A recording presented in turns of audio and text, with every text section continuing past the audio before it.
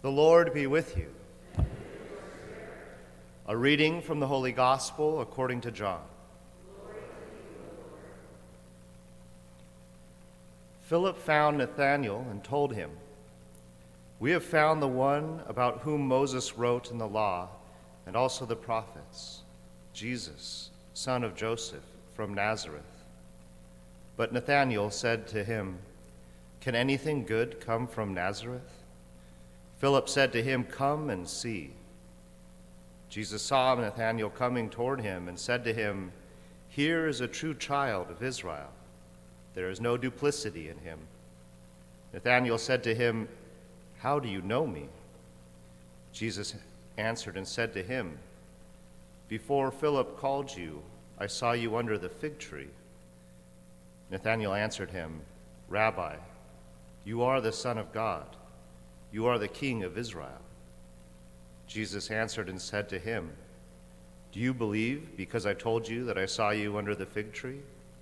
You will see greater things than this." And he said to him, "Amen, amen, I say to you, you will see heaven opened and the angels of God ascending and descending on the Son of Man." The Gospel of the Lord. Praise to you, Lord.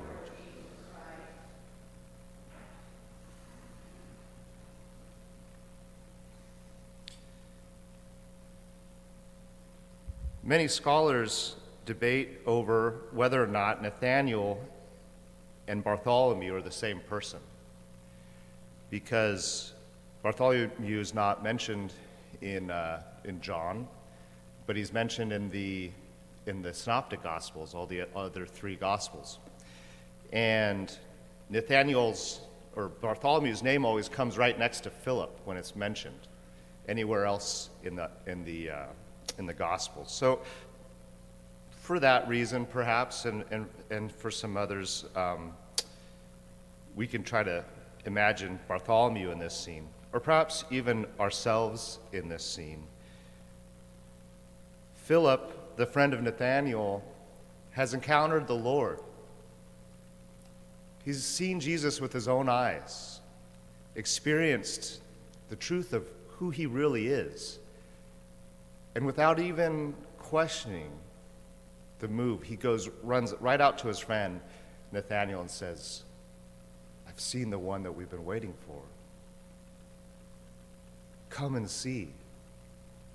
Come and see the man who will change your life. Come and see the Savior we've been longing and waiting for generations. Come and see." And Nathanael says, as a good student of the law would, "Can anything good come from Nazareth?" There's no prophecy anywhere in the prophets that says that Nazareth would be the home of the son of David or the future king.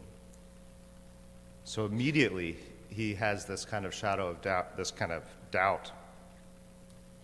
Philip just says, come and see for yourself. The words that Jesus uses to describe, or the word that he uses to describe Nathanael, is one that I would hope that he would use to describe any one of us. He says, "Here is a true child of Israel. There's no duplicity in him."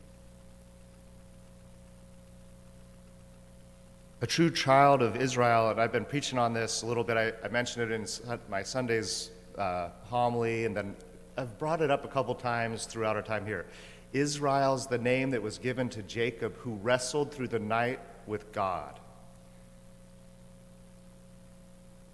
He wrestled with God. He strove to be in relationship with God, and that's how he got the name Israel. And so Jesus sees Nathan approaching, one who questioned his own divinities, like referring to the "can anything good come from Nazareth" phrase, or perhaps other things going on in Nathan's life that we're not privy to. And he said, "Here comes a true child of Israel, one who strives for God, who wrestles and churns over who God is and what my relationship is with him, and lives that out. And here he is approaching me, There's a true child of Israel. There's no duplicity in him.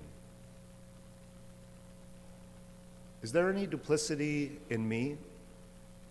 In what corners of my faith life or my life lived out in the world outside of here, or if I'm out in the grocery store and I'm not wearing my clerics, am I the same man that I am as I'm doing my ministry here at St. Cecilia's? Does what I believe in my heart and what I attest to here at St. Cecilia's match other aspects of my life? If you went out and encountered somebody else that I've known, maybe not within the context of the Catholic Church, would they know that I'm a believer? Would they know that I'm a disciple of Jesus Christ? It's a good question. If we were walking to Jesus, would he have the same type of response seeing us approach? There is a true child of Israel. There's no duplicity in her.